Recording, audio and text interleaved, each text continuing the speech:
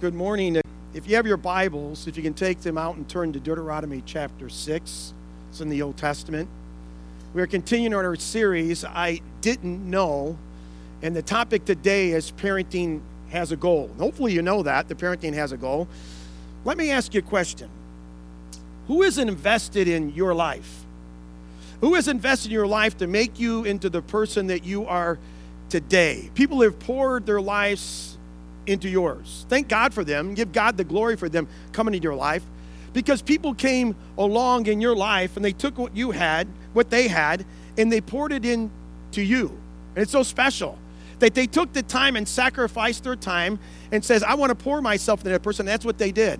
You know, I thank God for the people that came into my life and poured their lives into me.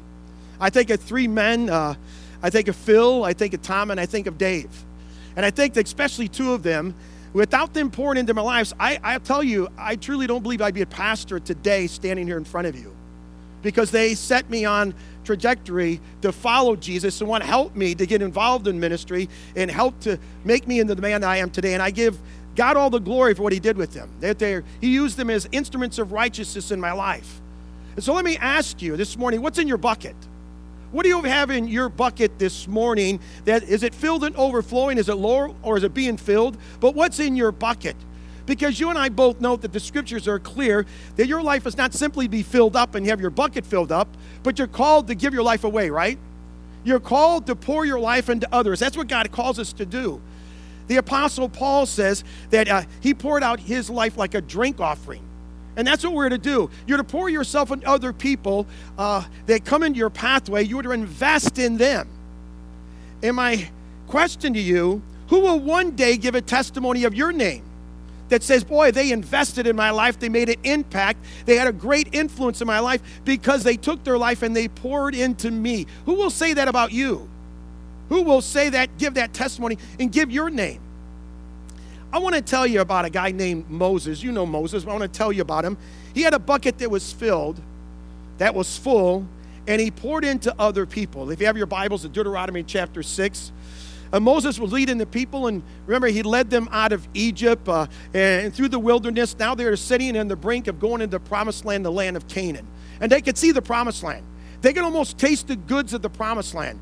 But Moses wasn't allowed to go into the promised land with them. But Moses is about to pour one more message into them, to pour his life into them. So what was in Moses' bucket? And what was he going to pour into them? And what is he telling us through this passage? Deuteronomy chapter 6, let's read verses 4 through 9. Moses says, Hear, O Israel, the Lord our God, the Lord is one. Love the Lord your God with all your heart, with all your soul, and with all your strength. These commandments that I give you today are to be upon your hearts. Impress them on your children. Talk about them when you sit at home, when you walk along the road, when you lie down, and when you get up. Tie them as symbols on your hands, and bind them on your foreheads. Write them on the doorframes of your houses and on your gates. And Moses is really clear here. He's given us two goals of parenting, I believe, if you have outlines. And he says the first goal of parenting is this, that to love the Lord your God. That's the greatest thing you can do as a parent. Do you realize that? You say, what's the greatest thing I can do as a parent? Is to love the Lord your God, is what he's saying. So my question to you this morning, do you love the Lord your God? Do you really love him? I mean, really love him. Listen to what he says in verse 4 and 5. Let's read it again. He says, Hear, O Israel, the Lord our God, the Lord is one. Love the Lord your God with all your heart, with all your soul, and with all your strength. He gives us two specific things in this passage. First, he says, the Lord is one. And he's making a point of that. The Lord is one. The second thing he gives us is the response. What does it mean to you when you understand that the Lord is one? So let's talk about the first one. He says the Lord is one. What he's saying here, there is no other God. There's no other so-called God. There's only one God. And no other God, small g, competes with the true God. That God is holy, holy, holy. He's in a category all by himself. There's only one that created all things, not two. There's only one. There's only one God. And all these other gods are false gods. And he uses the word in the original language. He talks about the exclusivity of God, that there's only one God. And there's no other gods out there. There's no other gods. All those other gods that people talk about are false gods. And you look at this and say, why would Moses be sharing that right now? in one of his last messages, in his big message he's given to the children of Israel. Because of the people the last 40 years, they've been in the wilderness with Moses leading and God guiding them in their path. But before then, they were in Egypt with many false gods, right? There were many false gods. Now they were going to the land of Canaan, where there's going to be many false gods. And so Moses is telling them, you need to know this, that the Lord our God is one. That's it. He's one God. He's not polytheistic like they are in Egypt and in the land of Canaan. He is monotheistic. He is one God, and you need to understand that. Because you're going to be going in this land, and they believe in many gods. They have many idols. They have many religious gods. And he says they're going to try to have you compete with those gods. They're going to make the true God compete with them. And you need to understand there's only one true God. There's only one Creator. It's the idea of exclusivity is what he's given them. And you think about Moses, and you think about this idea where he's sharing with them one true God, and you kind of be thinking, Moses, what were you thinking? What was in your bucket to make you say that, to make you think that? Why do you believe that there's only one true God? Why would you say that? And you have to think, if you think in a bucket, what was in Moses' bucket? See, Moses grew up in the land of Egypt, and there were many false gods, and he experienced many of those false gods. And then God, the true God, took hold of Moses, and Moses could speak of his experience with God, right? That the true God took hold of Moses, and Moses, when he was up on the mountain, this bush began to talk to him, right? The burning bush. God spoke to Moses through a burning bush, and he could talk about that experience, that God spoke to him through the burning bush and told him to go to the land of Egypt and bring my people back here to worship. And he could talk about that. That he could also tell the people. He says, I was there when God rained down those 10 plagues upon Egypt and caused Pharaoh to go to his knees, where he released the children of Israel out of their bondage for 400 years. I was there. I saw what God did. He said, I was there when Pharaoh regretted his decision and hardened his heart, and he grabbed the Egyptian military and went after the children of Israel to bring them back, and he backed them up to the Red Sea, and I was there when God parted the Red Sea, and the children of Israel walked through on dry ground. When the Egyptian military tried to follow, God closed the Red Sea upon them and destroyed them. I was there. I saw it. I experienced that. Moses could say, I saw God draw water from rocks, providing for his people. I saw God rain manna down from heaven, lovingly providing food for his people. Over and over and over again, Moses could say, I saw God provide. We see Moses pouring into these people of God, and he's saying, the Lord our God is one. There's only one true God. And you'll give him your heart, soul, mind, and strength. Moses could say, this is why I believe it. And he's pouring this message into the people. And he's giving us answers why I believe that there's only one true God. And we hear Moses' answer, but what is your answer? How would you respond to someone? They ask, how do you know that God loves you? How do you know there's only one true God? Well, you could say, let me help you with that. I know God loves me because he sent his one and only son, Jesus, down to earth to die for me. That Jesus left the glory of heaven and he came to this earth and he took on the form of a human being. He became a baby. He became a baby and he grew up. And then he went to the cross and he died on the cross because he loves me and he loves you. And he died for my sins and he died for your sins is what he did. Because we couldn't pay for our own sins, could we? And the Bible talks about that he became sin for us. And he died on the cross for our sins and made the complete payment for you and I upon that cross. And then he was buried and he rose on the third day. That's our story, isn't it? That's our story. And that's the story we share with our children, our children's children, and the next generation. That's the story that we share because that's our story. That's how we know that God loves us. That's how we know that God cares for us because he sent his only son. Let me ask you a question. Do you care that the next generation believes there's one God? Do you care about that they believe in there's one true God? Or is it okay that the cultural idols are sneaking up on us and taking those sacred truths of Scripture away from our children, our grandchildren, and the next generation? That they're trying to make them say there's not only one true God, there's many gods, and all you have to do is choose one and follow that path. You're going to be okay because we're all going to the same place. Are you all right with that? That people are saying that in our culture today because that's what they're saying. They're bombarding our children with that. And the next generation, we have to fight for the one true God. We have to fight for him. The second specific thing in this passage is our response. Not that we understand that there's one true God, and there's not two, there's one. How do we respond? And God calls for us to respond with exhaustively loving him, is what it's saying, with our heart, soul, mind, and strength. He says in verse 5, let's read it again. Love the Lord your God with all your heart, with all your soul, with all your strength. He says to give him everything. That's how we do it, to give him everything. That's how you're to love the one true God, is to give him everything, give him every thought, give him glory for everything in your life, give him everything. Put him first in all things. Yield your life totally to him is what it's saying, is to love him with everything that you have. That's what it's saying here.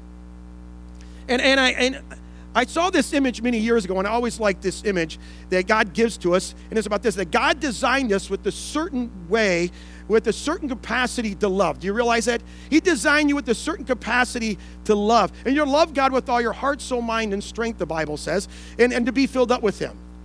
And you can read in Colossians chapter 3, it says, well, let the word of Christ dwell in you richly. You can read in Ephesians chapter 5 where it says, instead be filled with the Spirit of God. So you allow your mind and your heart, your whole being, to love God with everything you have, right? Yielding your heart and mind to him and everything, and pouring into other people. And the Bible says that this idea of exhaustively loving God, when we do this, that God doesn't leave us the same way.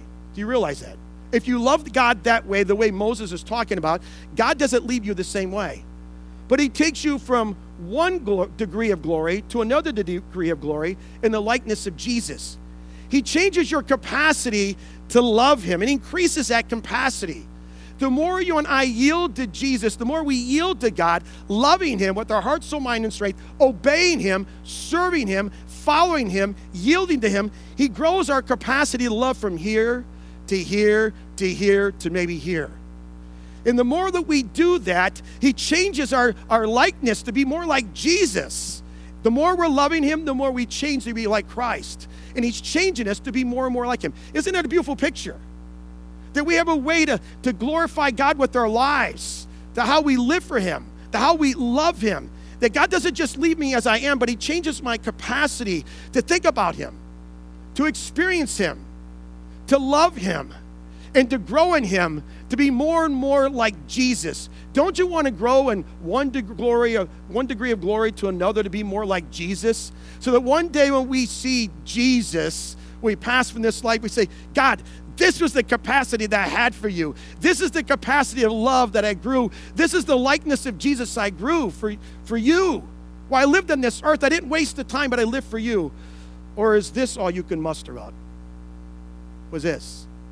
You say, God, this is all I had to give you. This is all I had in my life to give you. I was so busy. I had so many other things to do, and this is all that I have to give to you in my life is this little cup. But God says, no, you can give him all your life, all your soul, all your being, and he says, I want to grow you in the likeness of Jesus. I want to grow that capacity to love me. Don't we want to grow in the capacity that God gives us to love him? He wants to increase our way to love him, our capacity to love him. He calls us to love him exhaustively, but it's never just for us, is it? God doesn't just want us to love us, that we take and receive it, but God wants us to be a conduit of that love. Do you understand that? That we just don't grow and our bucket becomes filled and overflowing. It's so overflowing, it's just all over. God says, no, I want you to be a conduit of that love. That you take what I give you, take that love, and you pour it into others, is what he's saying. That you pour it into that next generation. And that's the way he grows our capacity to love. As we love God by yielding to him, loving him with our heart, soul, mind, and strength, and we're pouring our lives into others, God just keeps filling our bucket. It's overflowing. And the more we pour, the bigger our bucket gets until it's almost this size. And it continues to get bigger. The more that we're here and we love him, the more we're pouring out, God gives us more and more and more. And that's our second point that I want to talk about, the second point in your outline. The second thing I see in Moses' bucket is the second goal of parenting, is to impress God's word on your children. To impress it upon your elementary kids, your middle school kids, your high school kids. To impress it upon millennials, young adults, your neighbors, your co-workers. Here specifically, it says, impress God's word on your children and your children's children. You pick that up in verse 2. Deuteronomy chapter 6, verse 2, he talks about their children's children to talk to them. Let's read verse 6 and 7, though, again. He says, these commandments I give you today are to be upon your hearts. Impress them on your children. Talk about them when you sit at home, when you walk along the road, when you lie down, and when you get up. He says, take what God has given you, directly or indirectly, through the people of God that have come into your life, and pour into other people. God says, take all that I've given to you and make sure you pour it into other people. Make sure you do that. And I see two things here that he's talking about. First is upon your hearts. In verse 6, he says, these commandments that I give you today are to be upon your hearts. When you look throughout Scripture, the one thing you see is when you and I come and we put our faith and trust in Jesus Christ, the Bible says that he recreates you, that we are a new creation in Jesus Christ. Amen? We're a new creation. And part of that new creation in Jesus Christ, that God gives us a new heart. And on that new heart he gives us, he writes his commands. He writes his commands on our heart. And this heart is untainted by our sinful condition. This new heart that God gives us wants to totally obey him, wants to totally love him, is sold out for God. This new heart, it's the old heart that's not, but that new heart that God has placed inside of our heart wants to follow Jesus, wants to live for him. And that's what he's talking about here. He's given us a new heart, is what he's given us. The second truth I see, he says we are to teach and impress God's word on our children, our grandchildren, and the next generation. It's interesting when you look at verse 7, when he says the word when. He says, when, where, and how should I teach and impress these things upon my children? He says, notice verse 7, he says, do it when you're at home and do it when you're not at home. What do you think that means? It means everywhere. I think it means everywhere, right? Do it everywhere is what he's saying. Do it everywhere. He says, wherever you are, to impress these things upon your children, your grandchildren, and the next generation. You ask, when do I do it?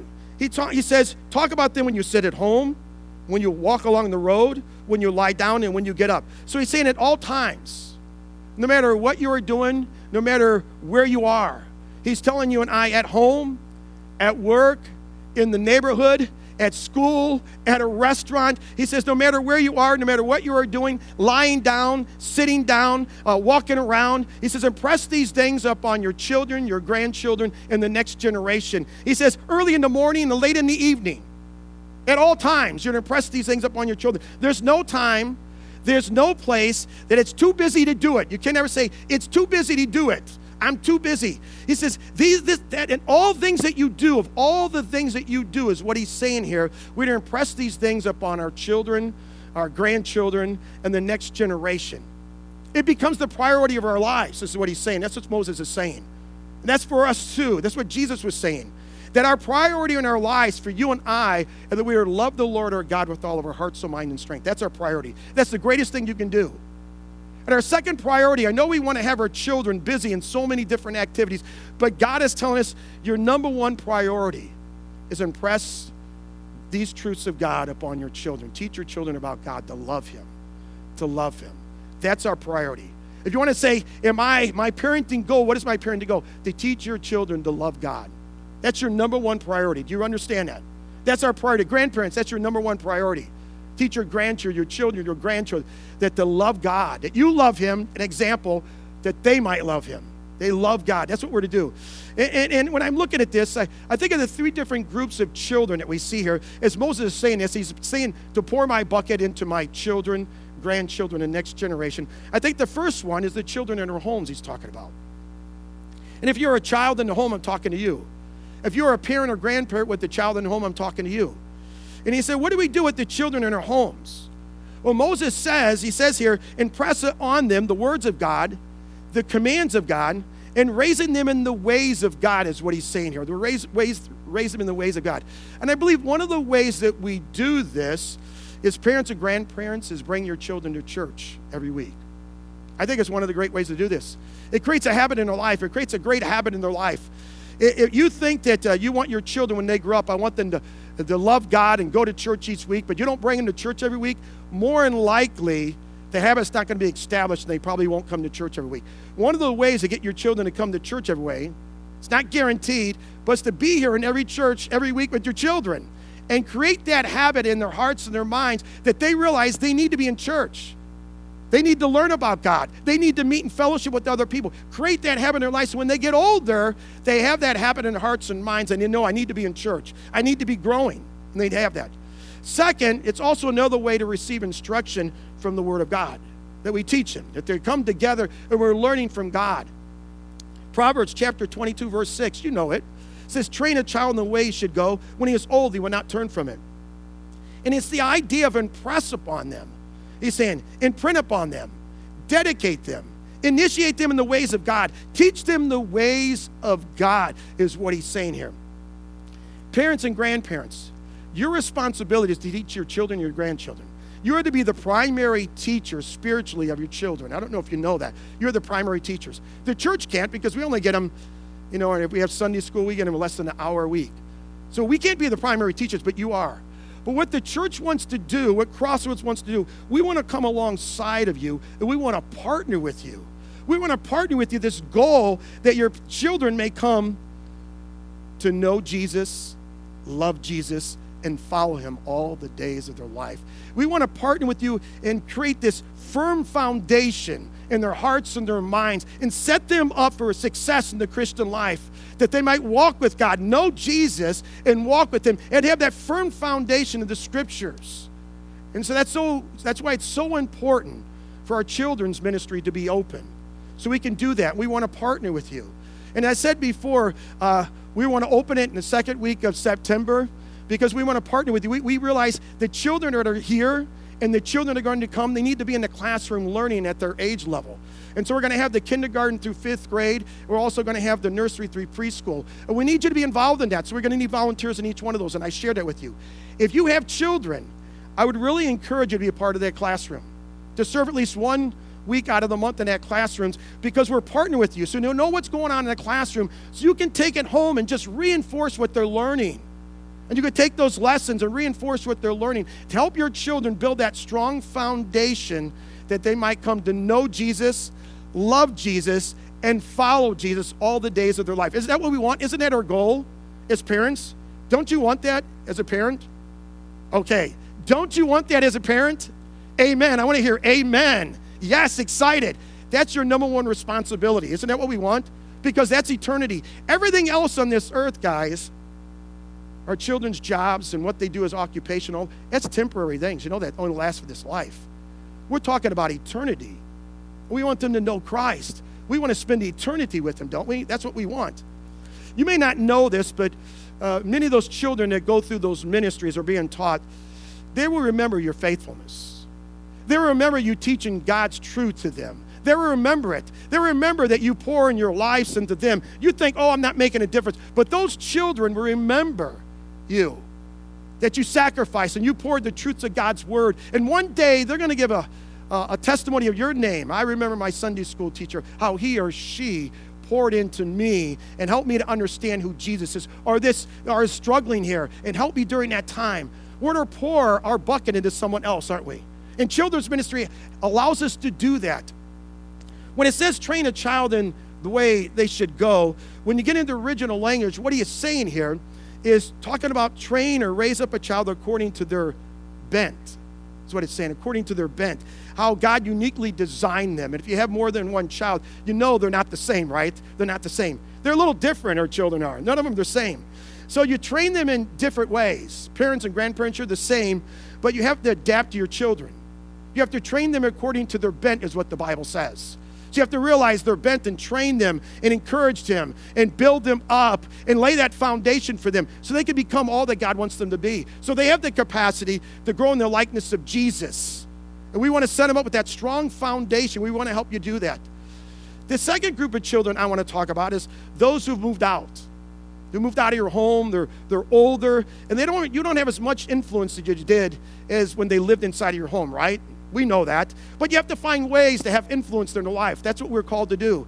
Can we all agree that if they are your children, they continue to be your children and live out of the home, right? For some reason, we think that once they're out of their home, they're no longer my children. I'm no longer responsible. I no longer have that. When the Bible says train up a child in the way they should go, we assume that means only while they're in the home. That once they're out of the home, man, I don't have to train them. I'm not involved with them, and my job is done. They don't stop being your children when they leave the home, do they? And the Bible commands don't stop being issued to us. Oh, they're out of the home, God, so I'm not responsible. No, the Bible says continue to raise them in the ways of the Lord. Parents, you can still pray for your children, amen? You can still talk with them about God, right? Amen? We can still talk with them about God. I know it won't be the same as when they're at home. Don't get me wrong. I know it's not the same. It's not the same when they're at home. It can't be. But we are still to pour our bucket into our children. God has given you so much wisdom and so much experience because it's just the years that you've lived. And if you've walked with the Lord in many of those years, you have so much experience to give to your children, to pour into them. That's so valuable. That's such a blessing. Don't rob them of the blessing that God has given you to pour into your children, to give them what they need. Allow God to use you to do that. It proves that you love God, and I love my children so much that I want to pour into them what God has taught me over the years, my experience with God, so they might follow God all the days of their life. Now, your adult children may not understand this. They might not get this, what you're trying to do, because they don't think they need that. But one day they will if they have children of their own, and their children get of age. They're going to see, boy, I want to make sure my children are following Jesus, and they're going to be concerned with that. And they're going to want to see that influence with them is really important. So just because your children resist it, don't stop. You're to still be an influence in them. That's why God made you the parent or the grandparent, right? We're still their parents. And we still want what's best for them. As when we held them in our arms like this, they're our children, we love them. Just because they're out of the house, we don't love them any less, do we? We still want what's best for them. And we know the best for them is what? That they might know Jesus, love him, and follow him all the days of their life. All the other things they do, it doesn't matter. That's what really matters, guys. That's what really matters.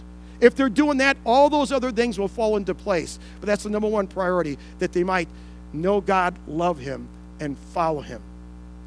The third group that I want to talk about is that sometimes our children go off course, don't they? They leave the will of God. They're not following God, and they become that prodigal son or that prodigal daughter, and they're not following his ways. And maybe you've trained them in God's word. Maybe you prayed with them many times, but they're doing their own thing. And maybe you don't have that influence in their life, and they stop talking to you.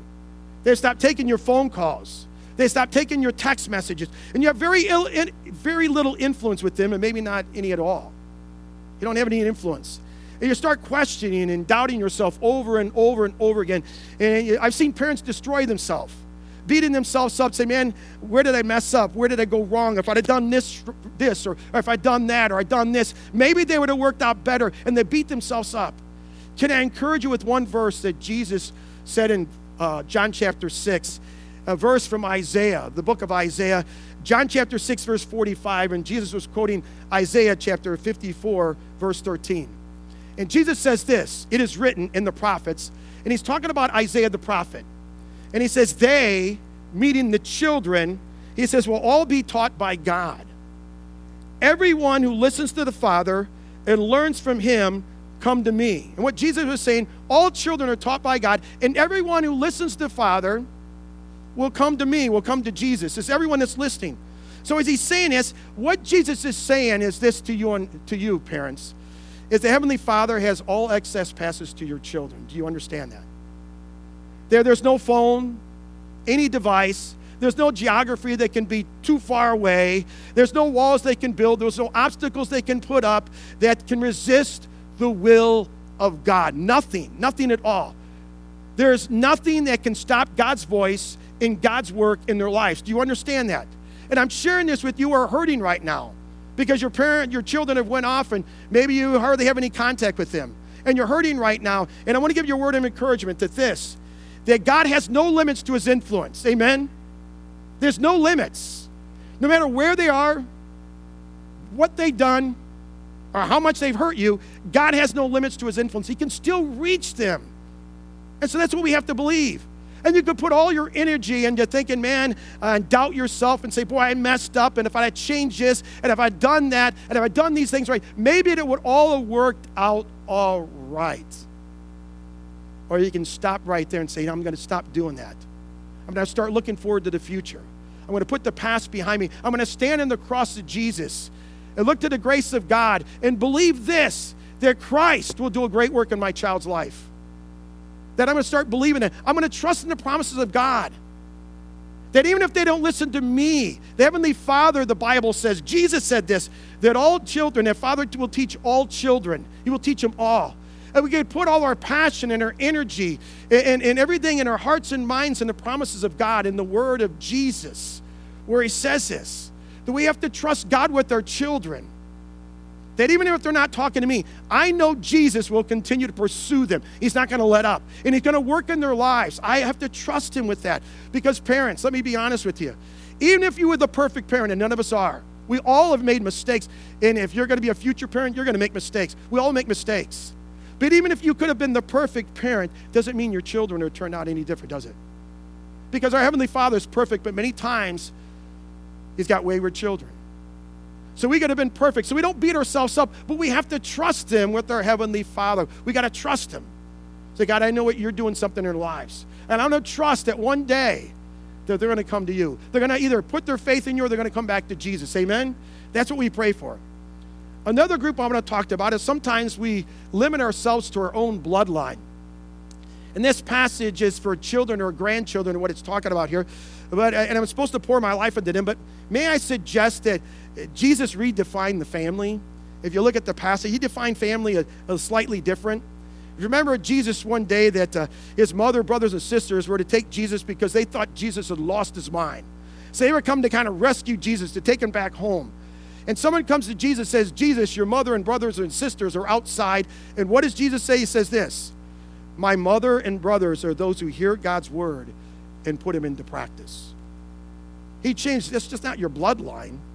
And I wonder what Moses, it means for Moses. We look at this passage where he says, you're to pour your bucket into another bucket. And Moses right then was pouring his life, not into his own children right at that moment, but he was pouring into the children of Israel, to the people of God. He was pouring his life into multiple generations at that time. The Bible says in Psalm 71, verse 18, it says, even when I'm old and gray, do not forsake me, O God, until I declare your power to the next generation, your might to all who are to come to me. Do you see what we're called to do? It's yes to our children. It's yes to our children's children, our grandchildren, and it's yes to the next generation he's called us to reach, to impress upon him God's words, God's commands, and God's ways. But if you're the next generation, it's not about you receiving. If you're middle school or high school or millennial or young adult, and you're on your journey, may I suggest it's not all about you receiving from the older people. If you're to declare the glory of God to us too, right? It's your job to declare the glory of God to us.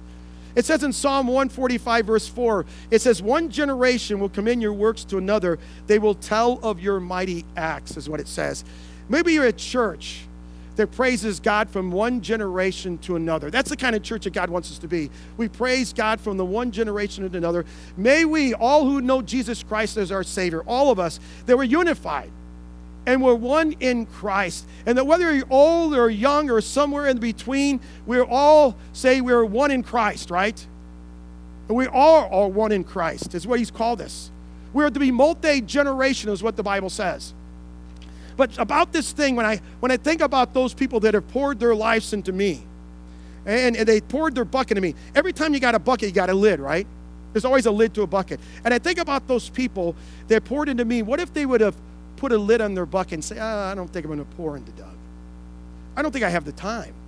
I don't think I know enough about Jesus. I don't think I know enough about God's word. I don't think my relationship is that close. So I'm going to keep my bucket. What if they would have not taken the lid off their bucket and chose not to pour into me? I imagine what my trajectory would have been in my Christian walk. I don't know where I'd be today, I'll be honest to you, if those people would have kept the lid on their bucket. Can we all agree with here? Because God chose people to bring people in our lives to influence us for Jesus. That's why we're here today. That we fill these seats today because someone in your life came alongside of you at some time in your life to influence you, and you're here today. You didn't come here. Most people don't come on their own because someone influenced them. Someone invited them. Someone shared Jesus with them. Someone prayed with them. Someone said something to them. And now you fill these seats today. And I'm so thankful there are people that poured into my life. I'm so thankful that God brought them, that they took the lid by God's grace off and they shared and they poured their lives into me. I'm so thankful for those people. And then I think, what about me?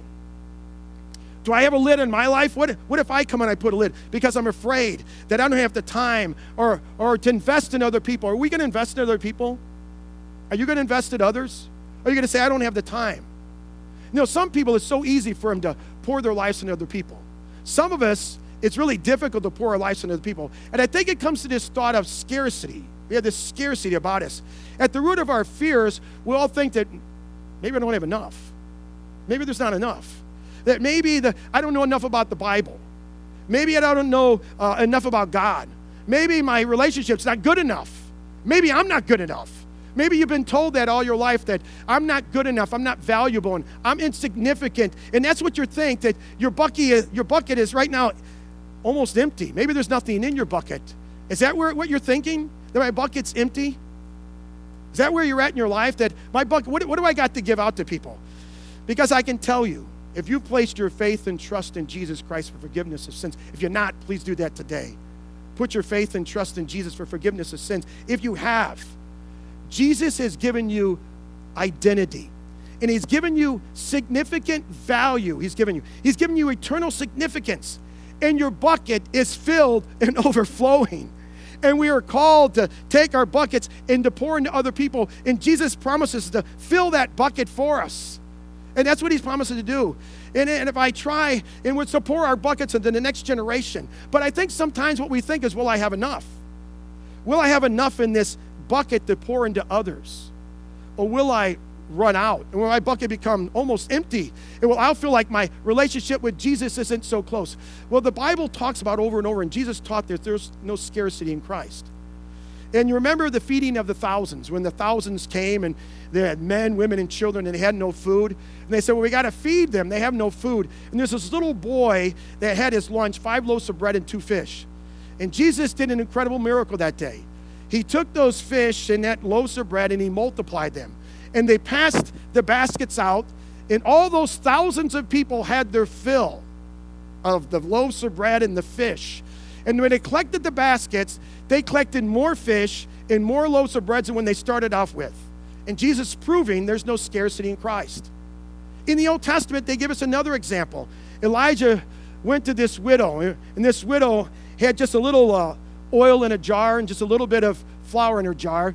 And she was going to make one more meal for her and her son because she didn't have any food, and then they were going to die of starvation. And Elijah comes to this woman, and he says, make me a meal, make me some bread. And she says, I only have enough for me and my son. That's all I have. And Elijah said, no, make me a meal first, and I promise you that your oil and flour will never run out. So she made Elijah a meal, and her oil and flour never ran out. And it's just that Jesus was proving there's no scarcity in Christ. Do you realize there's no scarcity in Christ? And when you think you're empty, when you think you have nothing left to give to others, and you're there, and you think that you don't know enough, can I please encourage you to give what you have? To give what you have. You don't doubt what you don't have, but you're to give what you have. That's what Jesus is asking. He's not asking you give what you don't have. And then that's what we get all concerned about. What if I don't have enough? Well, God says, I know you don't have all that, but what you do have, give to others. We all have something, right? There's something in all of our buckets, and that's what he's saying. To give what you have, to trust Jesus, what you have, and give that to others. Not what you don't have. That's not what God is asking you. We have to remember that God, Christ, has unlimited resources, and he's really generous with those resources. Never start doubting. Never stop giving more and more to others. Never stop doing it. Pouring your life into people all the time. That's what we're called to do. Never put a lid on your life and say, I can't give out anymore.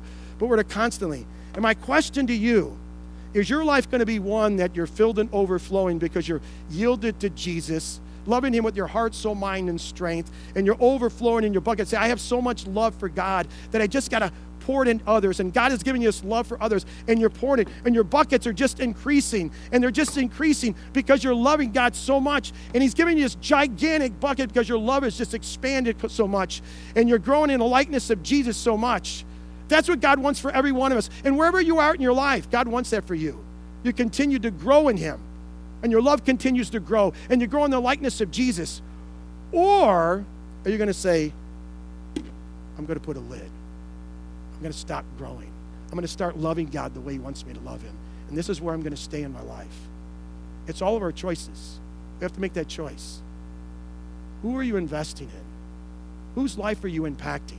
We're all called to impact other lives, to be a drink offering, as Paul said, to pour our lives in someone else. Those people around you, that children, grandchildren, next generation, the people in our church, that younger generation, they need us with this wisdom to pour into them, and they need us. So we have to make a choice. Am I going to be the people that are going to grow in Christ and continue to grow? Or am I going to be the one to put a lid on my life, a lid on that bucket and not give anything out? Let's pray. Lord, we come and we praise you.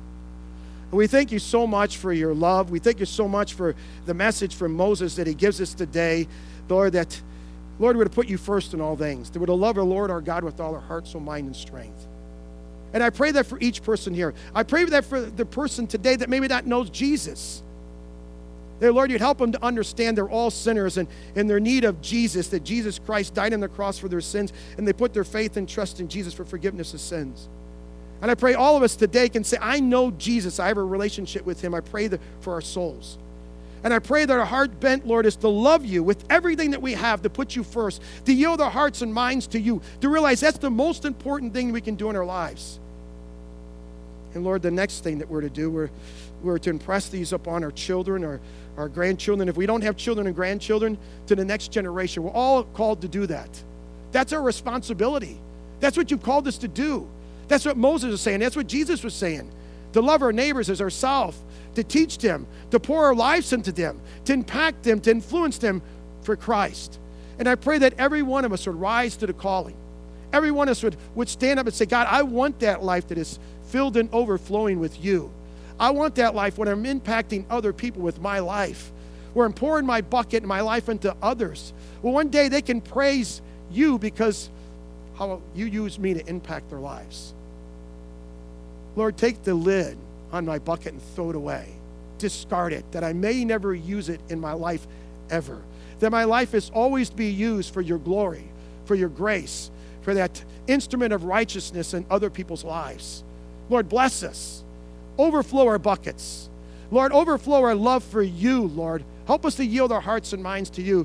And Lord, help us to share that love, to be a conduit of that love to others, that they too may fall in love with Jesus and come to know him and follow them all their days. Lord, multiply yourself through our lives, that we might impact many people.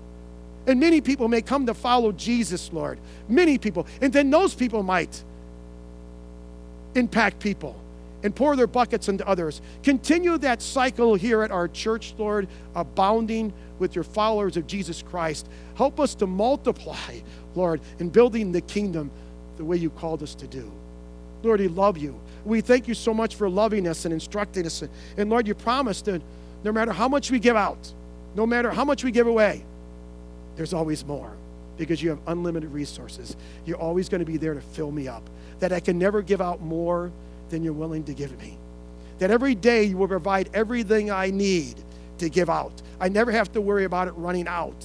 We have too many examples in Scripture where you always provided. There's no scarcity with Christ. And so, Lord, we come to you today, and I pray this blessing on each person here, that they may know there's only one true God, and they might know him and love him with all their heart, soul, mind, and strength. And Lord, because of that, they understand the importance of teaching the next generation, their children, grandchildren, young adults. They too need to know there's one true God and to love him with their whole heart, soul, mind, and strength. Help us, Lord, to pass this down. Help us, Lord, to be obedient to you in all ways. We love you, Lord, and we come to you this morning and realize, Lord, our only hope is in you. That, Lord, we only are going to be able to accomplish this is through you, Jesus. Not in our own effort, not in our effort as a church, but through yielding our hearts and minds to you and loving you first, putting you first, yielding our hearts with you. I pray that for each person here, Lord. We praise you and we ask these things in Jesus' name. Amen.